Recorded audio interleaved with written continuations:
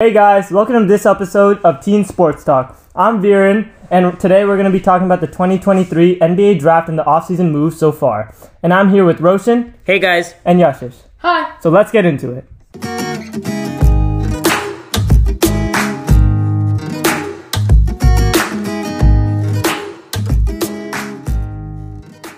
Okay guys, so let's just start with the NBA Draft here. So, of course, widely expected, Victor Wembanyama goes number 1 overall to the Spurs.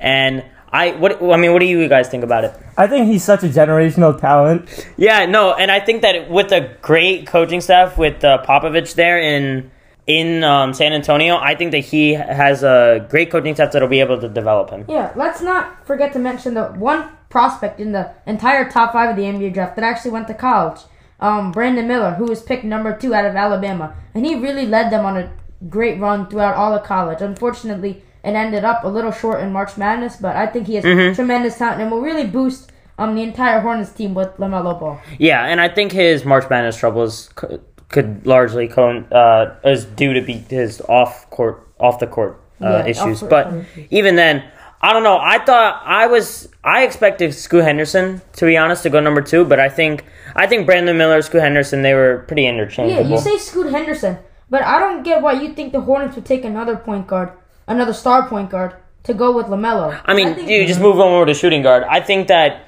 you look at how Scoot Henderson is built. He is built like a small forward, built like a shooting guard, and he can actually hoop. But Brandon Miller's size is really what they need. They need a good size. I think he's tall, right? He's a big, he's a big guy. Small forward. So I think he's gonna fit right into the Hornet scheme and do really well with LaMelo. Yeah, but I mean, I got to talk about the Thompson twins going 4 and 5. I mean, me personally, I'm not really sure how good the Overtime Elite program is that it'll develop them to be able to succeed in the NBA, because it's a lot college is understandable, the G League is understandable. Those are proven systems that have worked in the past. Yeah, and they play against people like high caliber talent too. In overtime? No, in college. Yeah, and I mean in overtime. I mean, yes, it is built with a lot of 4 and 5 star athletes. But, I mean, I don't know about getting 4th and 5th. I mean, it just feels like another bust for the Pistons and the Rockets. I mean, let's be honest. Really, high schoolers playing against high schoolers is enough to get someone drafted 5th overall. I mean, the only real high schooler that was tremendous out of high school was LeBron James. And I really don't think these guys are well enough to be anywhere near that level. And I feel like there were better shooting guards, like Chet Howard even. He's an absolute steal at number 11 for the Magic. Yeah. Yeah, and speaking of that, I feel like we should go into some of the steals into the draft. What were you thinking, Viren? So my biggest steal in this draft was by the Celtics at pick 38, who selected Jordan Walsh. He's a 6'7" shooting guard from Arkansas and has tremendous upside with a powerful team. He is the best defender in his entire draft class, along with having skills of a point guard. And although he struggled at Arkansas for 1 year, he still has tremendous potential with all of his athleticism. Yeah, no. What about you, Yashish? What do you think? So draft steal would be Cam Whitmore out of Villanova. And I mean, throughout the entire year, he was ranked the top 5 on all the big boards. And I was really surprised that he fell to all the way to 20. And I mean, you know what the surprising part is? If he went 5, he would have went to the same team as the Rockets. And I mean, he is one of the most dynamic athletes in this entire draft class. Yeah. Along with an explosiveness and dunking at such a great level, he'll fit right in. I feel like he's going to average 20 points per game first year. I feel like he's going to be Rookie of the Year favorite. I'm telling you. Wow, really? I mean, especially with the struggling Houston team, he's going to become the focal point. Okay, but listen, you got Victor Wembanyama also on a struggling Spurs team, who I think is going to just come into this league and become an all-star starter in his first year. He is absolute generational talent. I think although Victor Wembanyama has a height, I don't think he's going to succeed with the tough and way more physical league in the NBA. But I mean, that is true. I mean, he's not. I know he's tall, and I know he is pretty skinny. But I mean, I'm sure he's doing a lot of work this offseason trying to get that weight up so that he can handle the physicality of the NBA. Yeah, but let's also talk about his leanness. He's still really, really big, and you need a lot more time to develop as much growth as all these other athletes in the NBA. Okay, but I mean, if you really think about it, remember when Giannis got drafted? He wasn't that built when he got drafted, and look at him now. Right? He's probably like one of the most he has probably one of the most one of the strongest guys in the league so far. Yeah, and on the topic of Victor Wembanyama, I really think the summer league preview, where Scoot Henderson, Brandon Miller's teams, and Wembanyama's teams are going to be the most interesting games of all, because all three of them are going to be playing. And I think, and I'm really excited to see how that matchup ends up. It's like pick 1 versus pick 2 versus pick 3. So. Okay, guys. So in terms of some offseason moves, I think there have been some major ones so far. Yes, there definitely has been. So the Lakers and Nets, they've started to load up with veteran depth, while teams like the Blazers and Pelicans have underwhelmed in that factor. Yeah, especially since they haven't really done any moves, considering that Damian Lillard is somewhat on the trading block, even though their owner said they wanted to keep him. Yeah, so actually, let's talk a little bit more about Damian Lillard. What do you guys think? What is your opinion on what he should do? I really think if they can't keep a strong cast around Damian Lillard, I personally think Damian Lillard should leave if he wants to win a title. Yeah. I feel like he's getting wasted at the Trailblazers. Yeah, and I feel like that's been the case for a lot of years. So many years, yeah. And the thing about the Trailblazers, it's an interesting fact that I saw the other day, that the Trailblazers are like a average team. Mm-hmm. They're not in full rebuild mode because they don't get good draft picks. They're not one of the worst in the leagues. They're not like one of those teams. We're committed to a rebuild. I'll tell you why they're not. It's only Damian Lillard. That's and that's the thing. Damian Lillard is keeping them an average team because of how great of a player he is. Mm-hmm. And not to say that they haven't been. I'm sure that they weren't an amazing team last year, but not to say they weren't a bad team. And they did have Anthony Simons, who came into his own, and Shaedon Sharpe later on in the season. Exactly, he really good.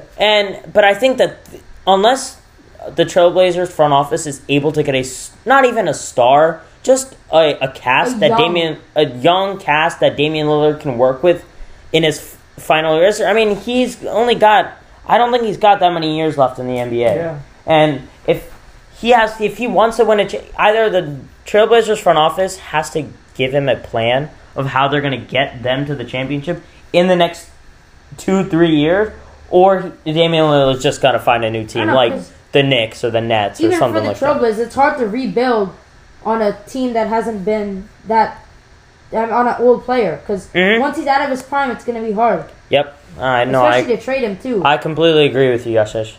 And, I mean, something else that's been popping up on my phone recently is about James Harden and whether you think he's going to stay. What do you think, Yashish? Oh, yeah, speaking of the Sixers, I just want to say, yesterday, I saw the funniest thing of Tobias Harris saying Sixers fans are trading for a crumble cookie. Yeah, I thought that was pretty funny. So, yeah, James Harden, I think he'll go to the Rockets. I don't think the Sixers... Really? You think he's going to go to the Rockets? I don't think the Sixers want him or need him. And if the Rockets get him, I'm going to say they're a playoff contender. Well, not that want him or need him. It's just whatever James Harden wants. I mean, because he has the option to sign he has an option to pick up his player option in the next 24 hours. Yeah. And so I think the debate is whether he wants to remain in Philadelphia and contend for a title, which they've been struggling to do for the last... Especially getting out of the second round. Or if he just wants to go back to Houston and play with, what's his name? Is it Tom? Who else is it? Thompson twin? Whitmore. And one of the Thompson twins. And one of the Thompson twins, I believe, yeah. And guys, let's not forget about this Phoenix Suns trade. Oh, yes. Adding Bradley Beal via a trade with the Washington Wizards. And while they received Chris Paul, who was then traded for Jordan Poole from the Golden State Warriors. Yeah. There's 3 real teams that benefited or lost. 3 main teams. Mm-hmm. I mean, I'll go into the Warriors right now. I don't get why they would trade away their young star, Jordan Poole. He's putting up very, very, very consistent numbers for an old Chris Paul. Yeah, I completely agree with you. I don't understand the fact. I mean, Jordan Poole, he is a really good player, and he has proven himself in a way, right? Chris Paul, I think he's on a 1 year. He doesn't have that much left in his contract. He's going to retire soon. Mm-hmm. I mean, yes, of course, Chris Paul is still a great player. I just feel like the Golden State lost their youth in Jordan Poole. That's exactly what I think. I think with their veterans so far, Klay Thompson and Steph Curry, I feel like it was really a waste because I think that they were building Poole up really well, and I don't think they should have made this trade at all. Yeah, and you mentioned Klay Thompson. I just really don't see how Chris Paul will fit into their shooting offense. Exactly. He's not that great of a shooter. I mean, although he can pass, I just don't see them moving Clay down to the 3. Exactly. Yeah, no, I completely agree with you.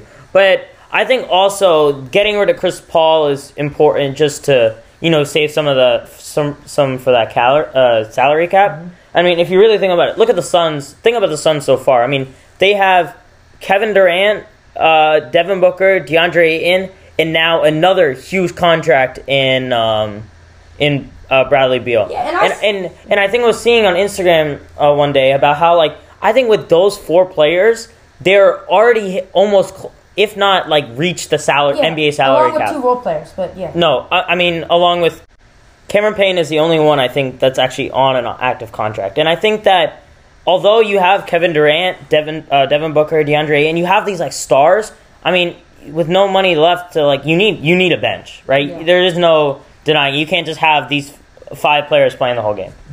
And so let's actually talk into the Marcus Smart trade. I know, Viren, you really want to talk about this. That really hit me deep since I'm a Celtics fan. Yeah. I was absolutely shocked hearing this Mm-hmm. because I feel like whenever JT or JB are down and like need someone to pick up the team, Marcus Smart is always there. He's always the person who's always riled up, always still has heart and passion. And I feel like that's what we need. Yeah, and I feel like Marcus Smart brings a lot of energy to the team. That energy and defense. And defense. Like, I know you got the Time Lord there, but even then, like, let's also not forget his transition game and how he can also sink threes. Mm-hmm. But I think they're gonna try and make up with that with their draft pick that you mentioned, the Walsh, because he really can. He's one of the best defenders, probably the best defender in this entire draft class, which is saying something. And he can really run a fast break well. Yeah. So I really think they're gonna try and also use Kristaps as a big man, which they kind of needed late on in the season, and sort of use Walsh to fill in Smart's hole. Mm-hmm. Yeah, and even then, Boston still has one of the second greatest odds to win the title next year. So I still think that they have a good enough team to make it.